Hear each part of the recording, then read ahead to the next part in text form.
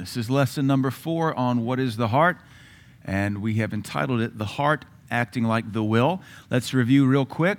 The pertinency of this set of lessons is to show us that our heart is a stewardship that we can totally control. We spent the first lesson proving that the heart and the spirit were not the same, contrary to a lot of teaching over the last 50 years. And that's all right. Those who taught it were taking it as far as they could see. Everybody has a work they pioneer, but it only goes so far, and then the next generation has to pick it up and continue pioneering it. So we proved very soundly in the first lesson that the heart and the spirit were not the same thing. They cannot be the same thing. We're born again in our spirit, and yet we can still have a hard heart, an evil heart of unbelief, departing from the living God. We spent the second lesson proving that our heart is our stewardship and that we can control our heart. Now, if that is true, and it is from the 30, 40, 50, 60 verses we looked at, then we must control our heart, and we can control our heart, and we must align it with the Word of God. So that began our third lesson last week, which was beginning to prove our definition that I believe the Holy Spirit of God gave me in 2008 at the bottom of the 229 stope at the Gordonsville Mind when he spoke to me and said, the heart is the manifestation of the operation of the soul. That is to say, the heart is the mind, what it thinks and keeps on thinking, what it wants and keeps on wanting, and what it emotes and keeps on emoting. So we began to prove last week, if my definition is accurate, we ought to be able to find scriptures that prove the heart acts like the mind. And we looked at about 60 verses that prove that. Today we're going to look at the heart acting like the will. If the heart is the manifestation of what the soul wants and keeps on wanting, we ought to be able to prove biblically that the heart acts like the will, which is what we're going to do today. So let's look at our lesson here. The Bible is a book containing hundreds of commandments, over 1,400 to be exact. It's a lot of commandments. Most of those are in the New Testament, by the way. Only 613 in the Old Testament and over 1,000 in the New. 200 of them repeat themselves, so you boil it down to about 850. You do the math, it's over 1,400. When God delivers a command, and every time he speaks, there's typically a command being given, like witness to that person, give in this offering, stop doing that. Don't ask God to speak to you if you're disobedient, because you're going to fail life. But please know, if you say, Lord, speak to me, 9 times out of 10, it's going to be a command. And it won't make you look good. It will make him look good. Charismatics need to get a hold of that. Right. When God delivers a command, 2 choices are instantly created. Obey, disobey. Choose life, choose death, choose life. Both involve mankind's will. Even the gospel requires obedience, as Paul observed in Romans 6:17. But God be thanked that you were the servants of sin, but you have obeyed from the heart that form of doctrine which was delivered unto you. Serving God requires what we call willing hearts. Even in our vernacular, we admit the heart acts like the will, and it is from our heart that we obey and comply.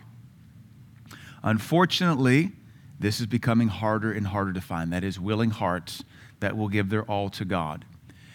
One of the mantras I live by, and I don't probably teach it enough, I ought to start saying it more.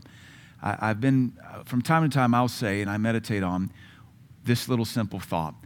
What would be possible if a man or woman completely submitted to God? What could God do with a man or a woman who fully submitted to God? No ifs, ands, buts, or grandchildren. No ifs, ands, buts, or children. No ifs, ands, buts, or big careers. What could God really accomplish with the person if they fully yielded to God? A willing heart is classified as a soft and tender heart, while a disobedient heart is commonly referred to as a stubborn heart, a hard heart, an impenitent heart, or as being stiff-necked. These are all Bible terms I think we're familiar with. The concept we need to understand is that we can control our will. That's what we need to look at. You can control what you want. Well, I don't want to. Well, get a want to. You have to obey. Might as well get your heart right along the way. This nation is deceived and going to hell because we've taught people they had a choice. When it comes to Jesus Christ, our only choice is obedience.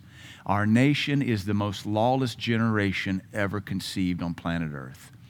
We were birthed in lawlessness, which was a little good 245 years ago. But now it's in our churches, it's in our pulpits, it's in our worship teams. Our mindset is, who are you to tell me what to do? and we have to reject that. All of our promotion in the kingdom is dependent upon our submission of our will to God's will.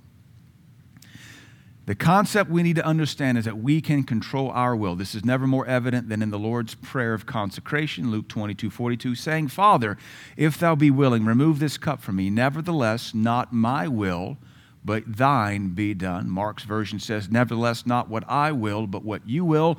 Modern version says, not what I want, but what you want. Jesus Christ demonstrates to us we can change what we want, and we can submit every want to the wants of God. But that takes maturity, and you have to choose to do that. You have to decide you want that. We have given the heart's definition as the manifestation of the operation of the soul of man. That is, the manifestation of the operation of the mind, the will, and the emotions of man, whether born again or lost. Because even lost people have a heart. They have a heart full of faith to do this or to do that. They pursue things out of their heart. They have an angry heart, a happy heart, a joyful heart. They might have a heart for God like Cornelius did. He was just lost. Think about Cornelius, the centurion. He had a heart for God, but he was dead in his spirit, man. And his alms came up as a memorial for God. One of the worst charismatic doctrines is that God doesn't hear the prayers of sinners. Then how do they get saved? God doesn't hear the cry of the lost. Then how do they get missionaries sent to them? Come on, God hears the hearts of everybody. And Cornelius had an awesome heart for God, which is why God gave him an angel, and God gave Peter a vision, and God supernaturally brought them all together because Cornelius had a wonderful heart that feared God, honored the Torah, but he hadn't heard the gospel message yet. Then at the same time, Peter's the born-again one, but he's a racist. And he's reluctant to go preach to the Gentiles because they're unclean. So he's born again in his spirit, but has a vile heart of prejudice. Amen. The heart is whatever a man thinks and keeps on thinking. Here we're going to look at whatever a man wants and keeps on wanting, and whatever a man emotes and keeps on emoting. We'll look at emotions next week. If we can control our desires, and desires are wants, then we can align our hearts with God's desires. You can submit your wants and your dreams and your aspirations to the will of God. It's the whole premise of being a servant. Our nation taught us to have our cake and eat it too, and to chase our dreams. Our nation has taught us that there's nothing more sacred than personal ambition, and that's a lie. We were created to pursue God and His wants for our life. This lesson will evaluate the scriptures that demonstrate the heart-will connection. In the following verses, observe how the heart has purposes, that's wills, desires, that's wills, stubbornness, when you're stubborn, it's because you don't want to, intentions, what you intend to do. Our heart has a will, and our heart even has lusts. Lusts are just really strong wants. Not all lust is sexual. The Bible says lust after the best gift, same Greek word, zelos. And so we're going to have to understand how if we can change what we want, we can change our heart. You'll notice in your life that your life will steer towards what you want. And if you want it bad enough, you'll sell the farm to get it. And if you've been around long enough to know what you want today passionately, 5 years from now, you'll say, it's just not important anymore. Sometimes the Lord sees that and says, that's why I didn't give it to you 5 years ago. Amen. Amen. But He does, in a sense, hang us out to dry, send us a dry season to see how deep those roots of want go. To see after 5 years, if you still really want it, I'm going to give it to you. God, sometimes we're like kids, my kids in Walmart. You never take my son Bud down any toy aisle because you will excite and create instant desire. I want that. Are you sure? Yes, please, Daddy. No, I want that. Can I have that too, please, Daddy? That's why we don't go down the toy aisle, because it instantly creates new wants. And I'm a smart enough dad to know I'm not spending money on that because you're not going to want it 5 minutes after we get home. That's why we have to learn to have patience in our prayer life as well. Genesis 8:21, and the Lord smelled a sweet savor, and the Lord said in His heart. Do you know the Lord has a heart? Because the heart is the manifestation of the soul. Do you know the Lord has a soul? Because the Lord has a mind, the Lord has a will, the Lord has emotions. Therefore, the Lord has a soul, though he's a spirit, and it manifests as his heart. This definition, I've been working on this definition for over 20 years. It solves every problem. We're still tweaking a few things, but man, if I was a scientist, I'd be getting a Nobel Prize for this. I'm just going to be clear on it. Amen. The Lord said in his heart, I will. So there's a flexing of his will in his heart. I will not again curse the ground anymore for man's sake. God has a heart, and he purposes things in his heart, even as we do in ours. This is one of the ways we're made in his image. One of our future lessons will be the voice of the heart. And there's probably 25 or 30 verses, maybe more, maybe less, that say not in the heart, or they said in their heart, because our heart has a voice. And that's the beginnings of faith. Remember, Romans 10 says, what saith the spirit of faith? The righteousness of faith speaketh on this wise, say not in thy heart. Faith begins by what you shouldn't say in your heart. What saith the righteousness which is of faith? Say not in thy heart. Here we see the Lord saying things in his own heart.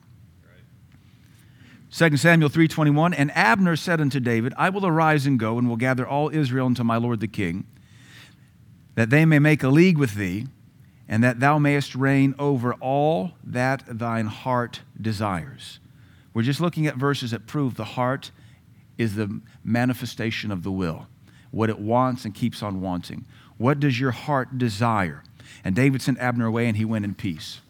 Job 31:7 in the New Living Translation, if I have strayed from his pathway, or if my heart has lusted for what my eyes have seen, or if I am guilty of any other sin.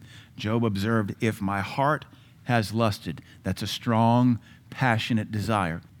It doesn't imply sexuality, though it could. Maybe he saw a brand new car and he lusted after it. Maybe he saw a bigger house and he lusted after it. Your eyes will always help create new wants in your heart. This is Christmas season, right? And you're seeing stuff and you think, ooh, I want that. You didn't want it till you saw it. You didn't even know it existed till Zulily sent that email to my wife. Amen. Yeah, God bless those algorithms. They are proving my doctrine every 10 seconds. You don't know it's there till you see it, and all of a sudden your heart says, I want that. Amen. We are all familiar with our hearts giving birth to lust after our eyes have seen something, be it a possession, food, a person, or an action. The Bible warns us of the lust of the eyes because it will affect our heart's desires. That's why we put a guard over our eyes so that we don't end up chasing things we don't really want or need, or people we shouldn't have, think, or know about. Psalm 17:3, thou hast proved my heart. All right, David, well, what did God find in your heart? Thou hast visited me in the night. Thou hast tried me and shalt find nothing. I am purposed. So God proved David's heart, and David said, there's purposes in my heart. I purposed, we might imply, in my heart that my mouth shall not transgress. The psalmist's heart purposed to keep a holy mouth. Let me stop here and just make mention of the fact that just because you want it momentarily in your soul doesn't mean you're going to really pursue it. Just like you can have a thought momentarily in your head, but it doesn't mean it's emanating or changing your heart. You can have wants and say, shut up. No, just cast it down. I want to give that person the bird. Shut up. We don't need to give them the bird. You know, that vulgar hand gesture. I feel like I want to tailgate them. I do that a lot, actually. My wife says, you're not going to help the situation. I said, they're speeding up, aren't they? Just because you have a fleeting want doesn't mean you can hang on to it or should hang on to it or will hang on to it. You can hear a message from the pulpit and it give you hope and an instant desire for whatever God promised, but it doesn't mean you're going to have it still Wednesday. That's why we keep preaching and preaching and preaching, so we can create a biblical want in your soul in hopes that it will stick and define your heart. We'll tell you, you should go to church and be faithful. It don't mean you want to. But we keep telling you that so that want grows and it becomes part of your heart, and you no longer need me preaching it at you. Your heart automatically drives you here on time. So we preach to change your heart, and part of what we have to adjust is your desires. Psalm 27:8, when thou saidst, seek ye my face, my heart said unto thee, thy face, Lord, will I seek. Or we could say, I will seek thy face. When you said, Lord, seek my face, my heart said, I will, I want to. God could say, seek my face. And some Christians say, no, I don't want to. And it's a voice of their hearts answering the commandment of God. Psalm 37:4, delight thyself also in the Lord, and he shall give thee the desires of thine heart. And notice it isn't just a whimsical desire, but it's a desire that has been so a part of your life. It's entrenched. It's marinated your heart. It's the desire. It's a deep-rooted thing. Thank God, as we said previously, he doesn't just answer our whimsical wants. And you need to be mindful of that there are some things that take work. They take a pursuing. If you want it, and you want it bad enough, you're going to want it a year from now. You're going to want it 2 years from now. You're going to want it 5 years from now. God bless those mamas that after 10 years are still trying to get pregnant. They have not given up. It makes them want it even more if their heart doesn't faint.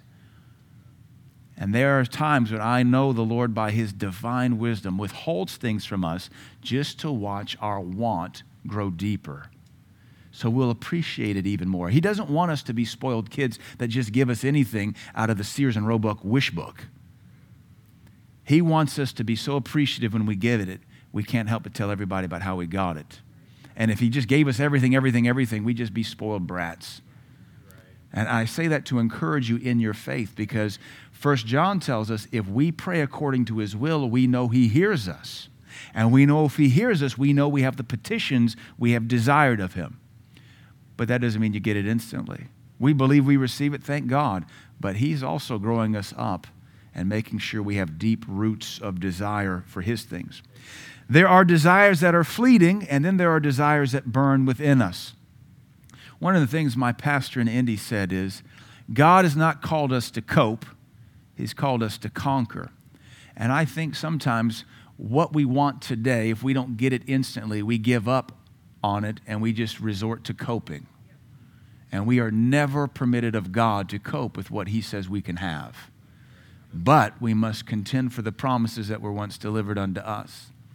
Too many Christians just cope. You pray for healing for 6 weeks, you don't get it, so then you just cope. You pray for provision for 6 weeks, you don't get it, so you just cope. You pray for that loved one to come back to Christ, he doesn't come back to Christ, so you just cope. And that is weak Christianity. We are determined of God to ask and keep asking, knock and keep knocking, seek and keep seeking. I know we were taught in the faith revival that if you ask once, after that it's sin. But that doesn't line up with the rest of Scripture. Because the Bible says ask, and the Greek says and keep on asking. And knock and keep on knocking. And seek, that's what the Greek implies. And keep on seeking. For everyone that asks and keeps on asking gets. And everyone that seeks and keeps on seeking. And why did the Lord say this? He said this, that men would pray and cease not. Pray and faint not. These were parables and teachings put forth to keep us in the presence of God, to keep knocking. Because remember before that, he says he kept knocking and his friend would not get up because he was friends, but his friend said, I'll get up not because we're friends, but because if I don't, he will weary me. And he'll give him more than he asks for. Please go away. And then, of course, the implication is of how much more mercy and love is our Father. He's not just a friend that we can knock on the door at 2 a.m. and get a loaf of bread. He's our Father. All right. But our desires must also be subjected to God's word. We might say, though, that if your desires are entrenched and perverted, the devil will make sure you get them because your heart will be pulled that direction. Isaiah 14:13 and 14, for thou, Satan, hast said in thine heart. Did you know Satan has a heart? Because Satan has a soul. Because Satan has a mind. He has a will. He has emotions. Satan said in his heart, I will. There's him flexing his want. I will ascend into heaven. I will exalt my throne above the stars of God. I will sit also upon the mount of the congregation, the sides of the north. I will ascend above the heights of the clouds. I will be like the Most High. Now, I want to stop and point out, Satan didn't actually do anything yet. He simply said, I will 5 times, and that got him cast down. This is like what we saw with Simon the sorcerer. Repent for the thoughts of your heart. We must often repent for the desires of our heart. The wants of Satan were strong enough to get him cast out. I don't know what your eschatology is, but I'm not convinced the tail has swept the stars yet. Old eschatology that I used to believe said when Satan fell, he swept the stars with the tail, grabbed a third of them. My eschatology is changing. I'm not sure that has happened yet. I think it's future tense for the principalities of the heavens. My eschatology also says you don't have to agree that Satan still has access to the throne of God because he's the accuser of the brethren. You don't have to agree with that, but I'm just saying his I wills were so strong, he was cast down. Cursed. That shows us that you can't just secretly want. Let me take a sidestep and say same-sex Christian attraction is unbiblical. And same-sex attraction is a sin because you can control what you want. It is an apostasy and a heresy and a lie for preachers to look at the congregation and say, you can't control who you desire, and it's not a sin to be attracted to the same sex. Lucifer got kicked out of heaven for what he wanted. It was a sinful want that consumed him, so is same-sex attraction. It's a lie from the pulpit that says you can't control who you love. Can't control what you want. Hogwash. You can, and you better. Amen. Like God and man, Satan also has a heart and a will. His heart determines his agenda. He is irredeemable. His is an irredeemable heart, and we need to be mindful of that. We don't want to give him hope. He's going to hell. There are heretics that say Satan will be saved one day. I think, what Bible are you reading from? When has that ever been a church doctrine?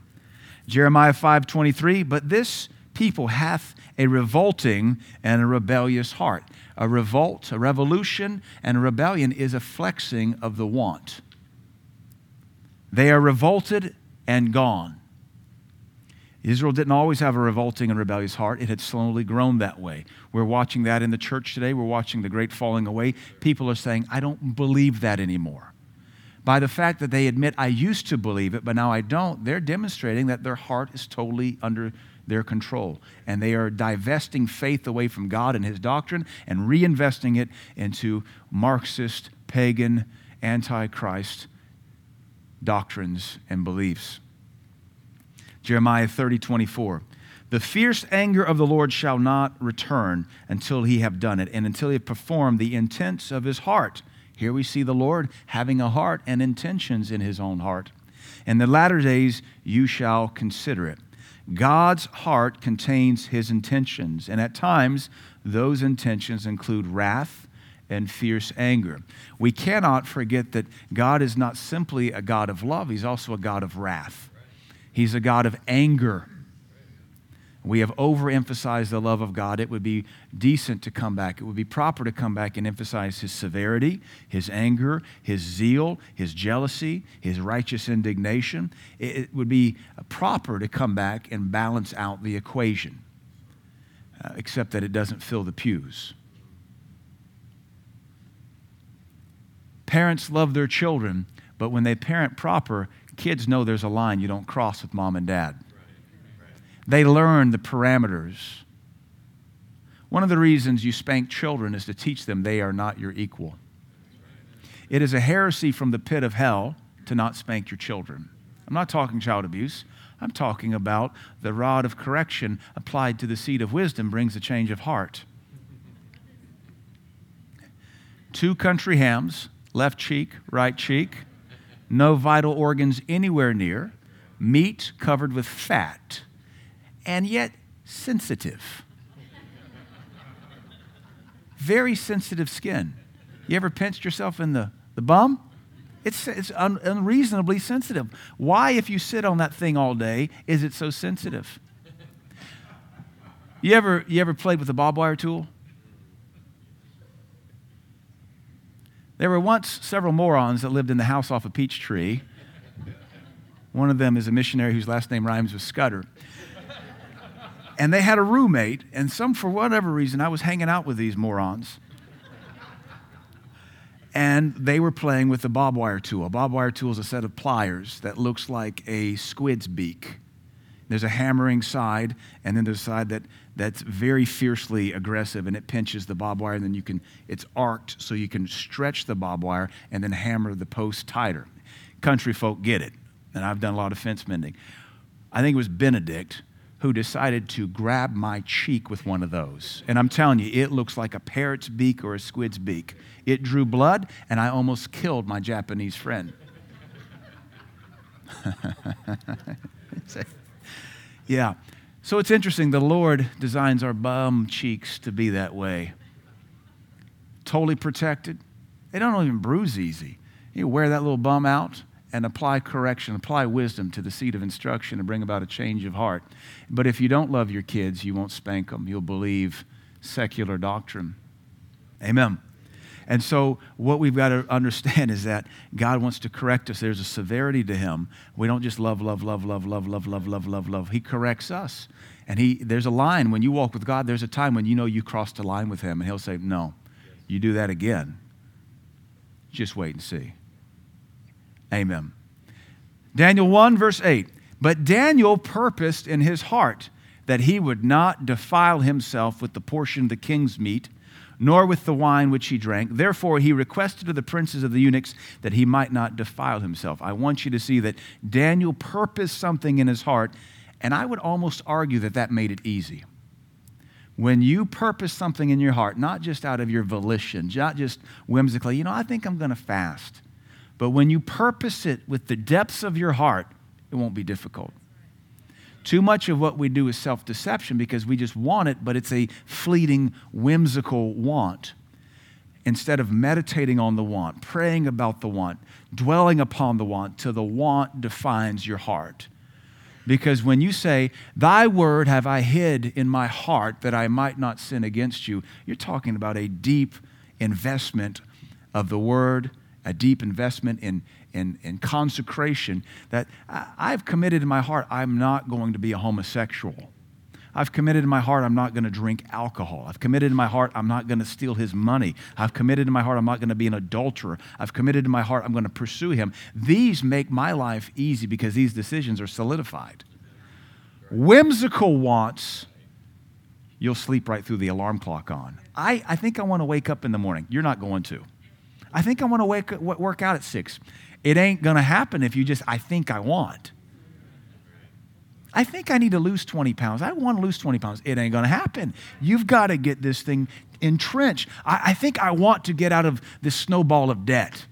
I think I want is not going to happen. You've got to be so consecrated in your heart.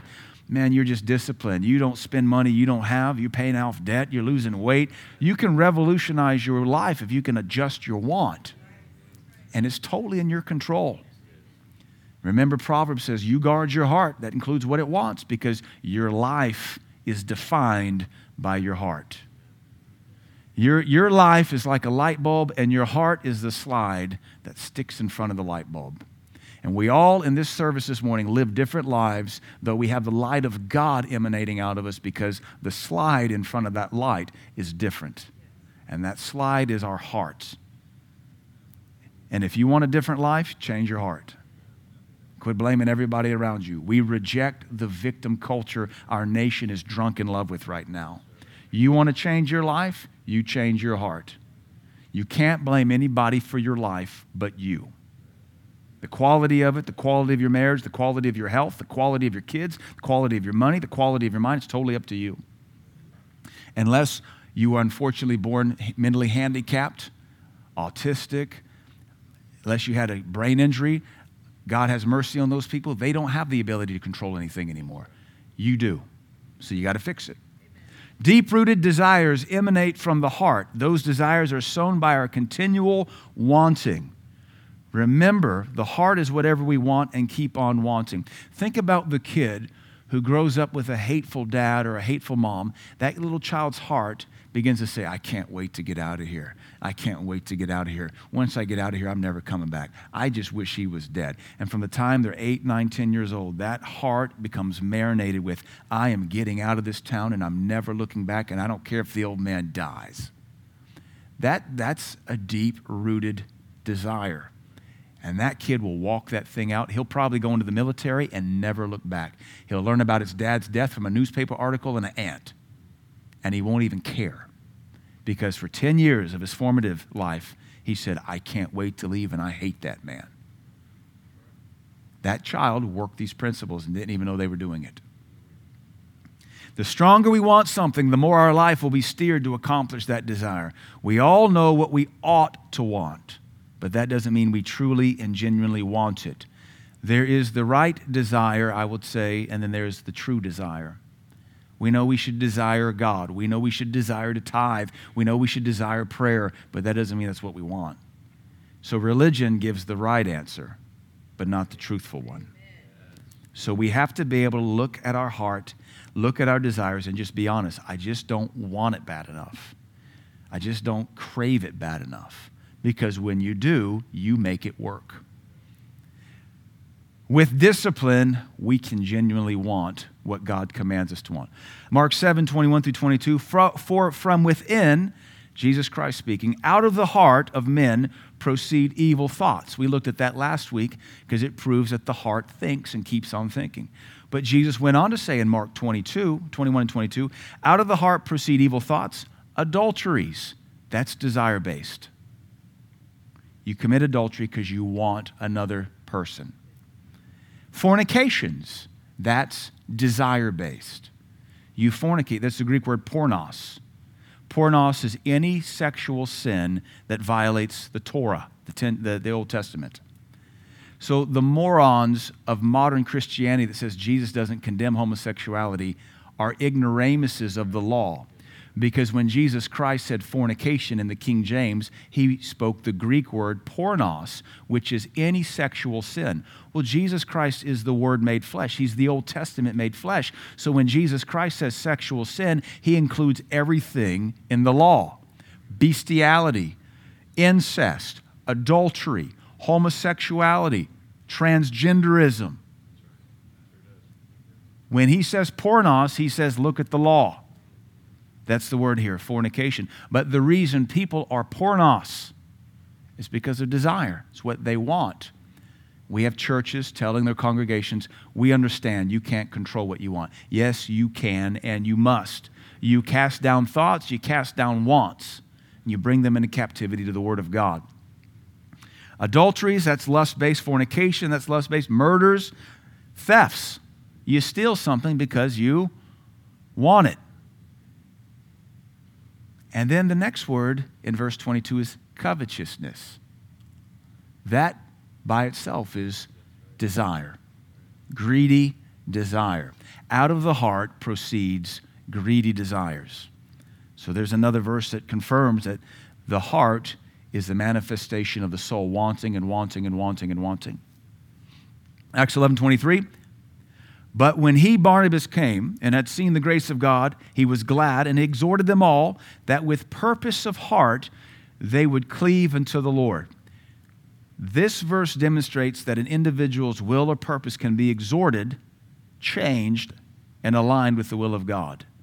One of the things we do as pastors and preachers is we exhort you and preach to change your wants. We tell you ought to want to come to church. You ought to want to forgive. You ought to want to honor the house of God. You ought to want to give 10%. You ought to want to share your faith. And coming here, that disciples you and it makes you a follower of Christ. If your will doesn't line up with the will of God, you're not a good disciple. We have to change what you think, what you want, and what you emote. That's discipleship. Until Christ be formed in you. You're born again, but that doesn't mean he's formed in your soul yet. That's why we keep harping and preaching, because faith is affected by what you hear. Faith comes, or we would say faith is developed by what you hear.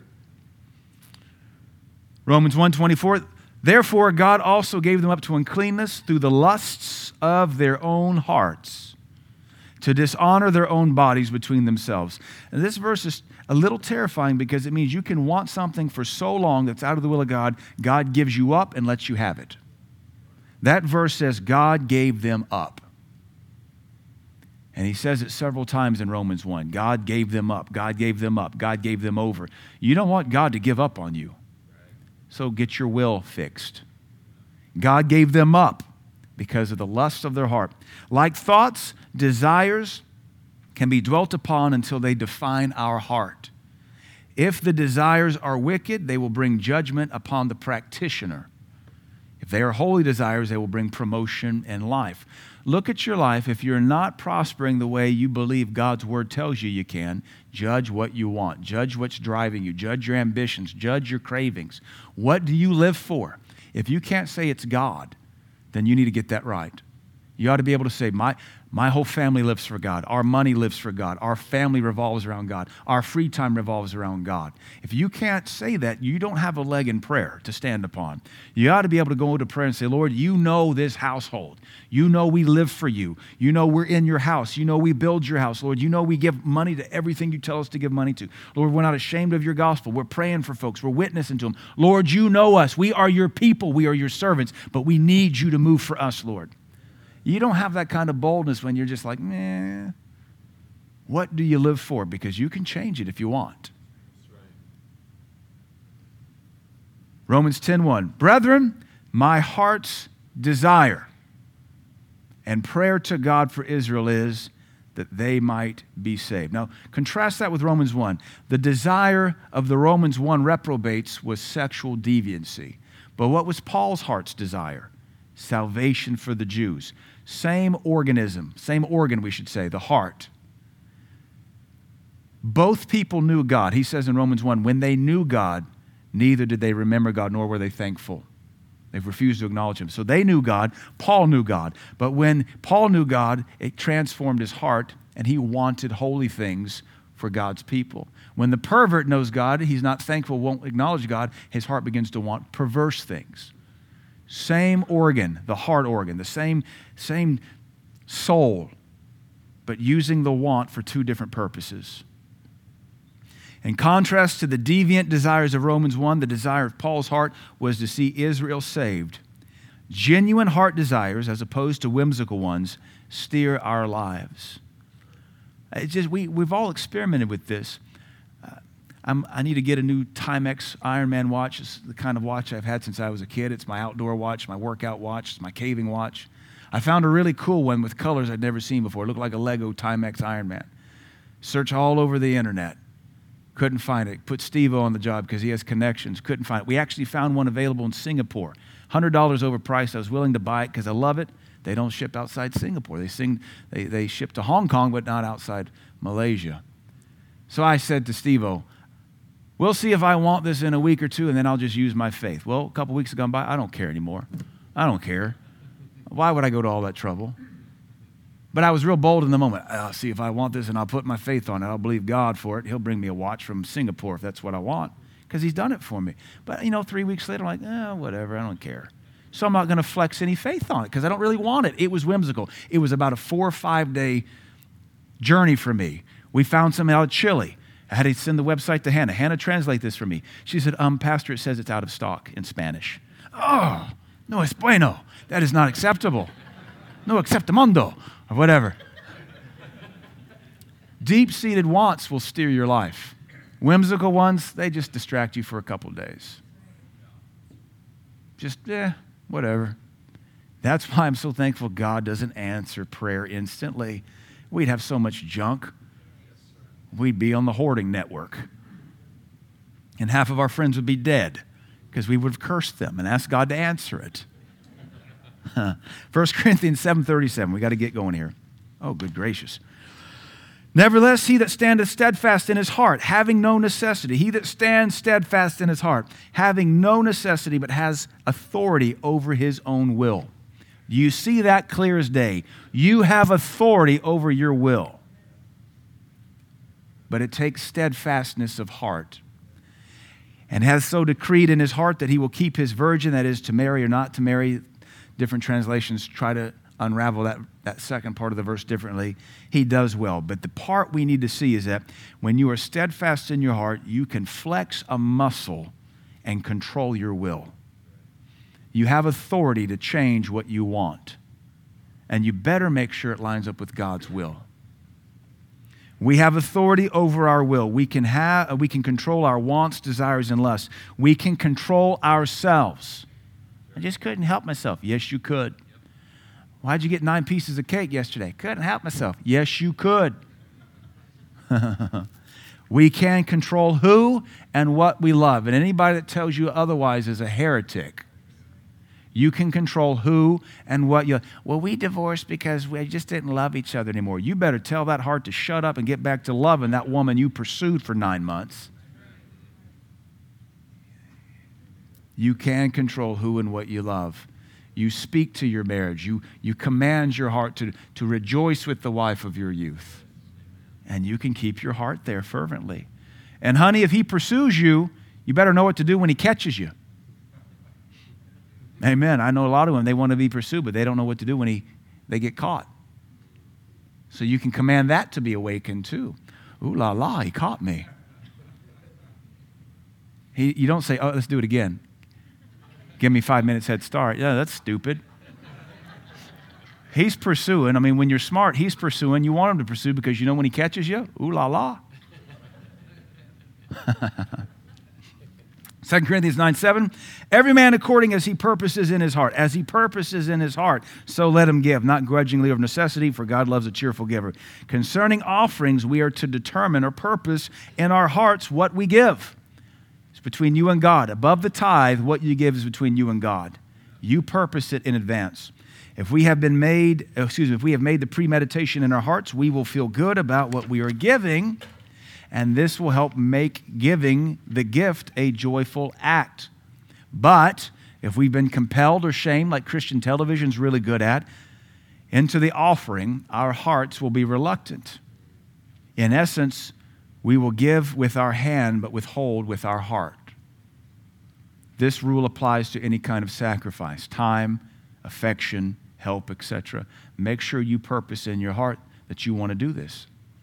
Hebrews 4:12, for the word of God is quick and powerful, sharper than any two-edged sword, piercing even to the dividing asunder of soul and spirit, and of the joints and marrow, and is a discerner of the thoughts and intents, the purposes, the wills, the intentions, the wants of the heart. So that's one of our key verses on this subject. The stubborn, hardened heart, let's run through this. We got 3 minutes. Stubbornness is an exertion of the will. We all understand that. A stubborn person is someone who has their heart set and refuses to be turned. And with that in mind, you can go and study all the verses that talk about they set their heart, because those imply an inflection of the will. Not every verse says set heart, but most of them say they set their heart, they set not their heart. All of that is referring to the will being exercised in their heart. A stubborn person is someone who has their heart set and refuses to be turned. Stubbornness can be either good or evil, depending on the scenario. An individual might be stubbornly obedient to God in the face of persecution. That's good. Or they might be stubbornly disobedient in the pursuit of their own dreams. That's evil. The Bible always refers to the stubborn heart in a negative sense. Stubbornness is synonymous with rebellion, impenitent, stiff-necked, and hardness. Deuteronomy 31:27, for I know thy rebellion and thy stiff neck.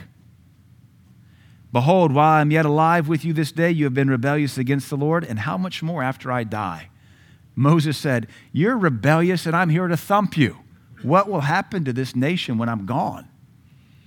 Psalm 78:8, and might not be as their fathers, a stubborn and rebellious generation, a generation that set not their heart aright, and whose spirit, we would say attitude, was not steadfast with God. He calls stubborn and rebellion a heart that is wrong with God. Notice that the will changes the value of the heart. When the will is stubborn and rebellious, your heart is wrong. We can change it though. We change it through the prayer of consecration. Lord, not what I want, what you want. Not what I want, what you want. Not what I want, what you want. And that should be an easy prayer for us to pray. It's only hard when you've let your ambitions become idols. If your pursuit of career causes you to refrain from praying, Lord, not what I want, but what you want, then your career has become an idol to you. Every one of us ought to be able to say, Lord, whatever you want in my life, thy will be done. I don't think you have permission to call yourself a Christian until you can pray that regularly. Because Christians submit their heart to the heart of God. I'm not saying you're not born again. I just don't think you're Christ-like. Christ submitted to the will of his Father.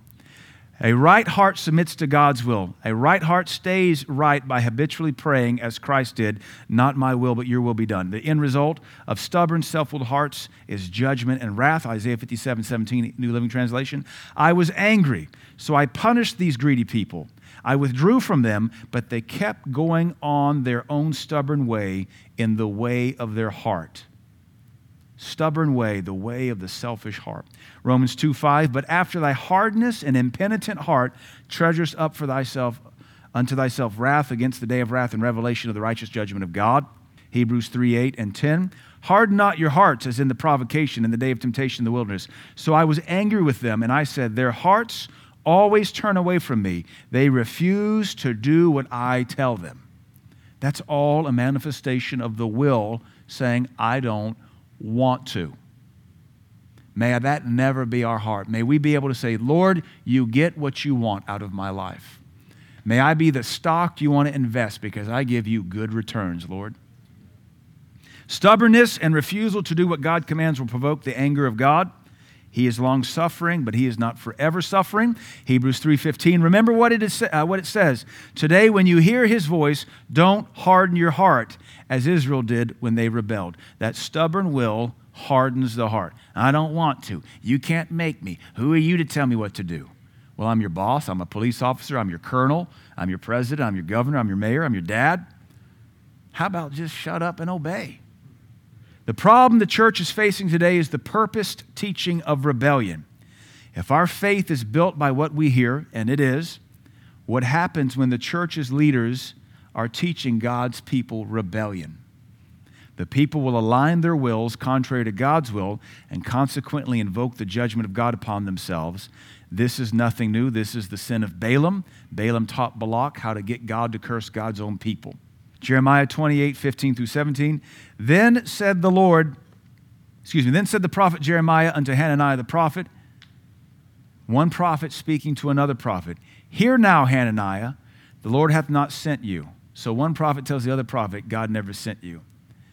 But thou makest this people to trust in a lie. Therefore, thus says the Lord, behold, I will cast thee from off the face of the earth. This year thou shalt die, because thou hast taught rebellion against the Lord. So Hananiah the prophet died the same year in the 7th month. God's people are being taught to rebel, and their faith is being built to live against God, and they think God's going to bless it. Only follow after those that will teach your heart to submit to the Bible and the God of the Bible. Whoever has your ears or your eyes will have access to your heart, and whoever has access to your heart has the opportunity to steer your life. And once your heart has been programmed, why doth thine heart carry thee away? We must control our hearts by controlling our desires. Amen.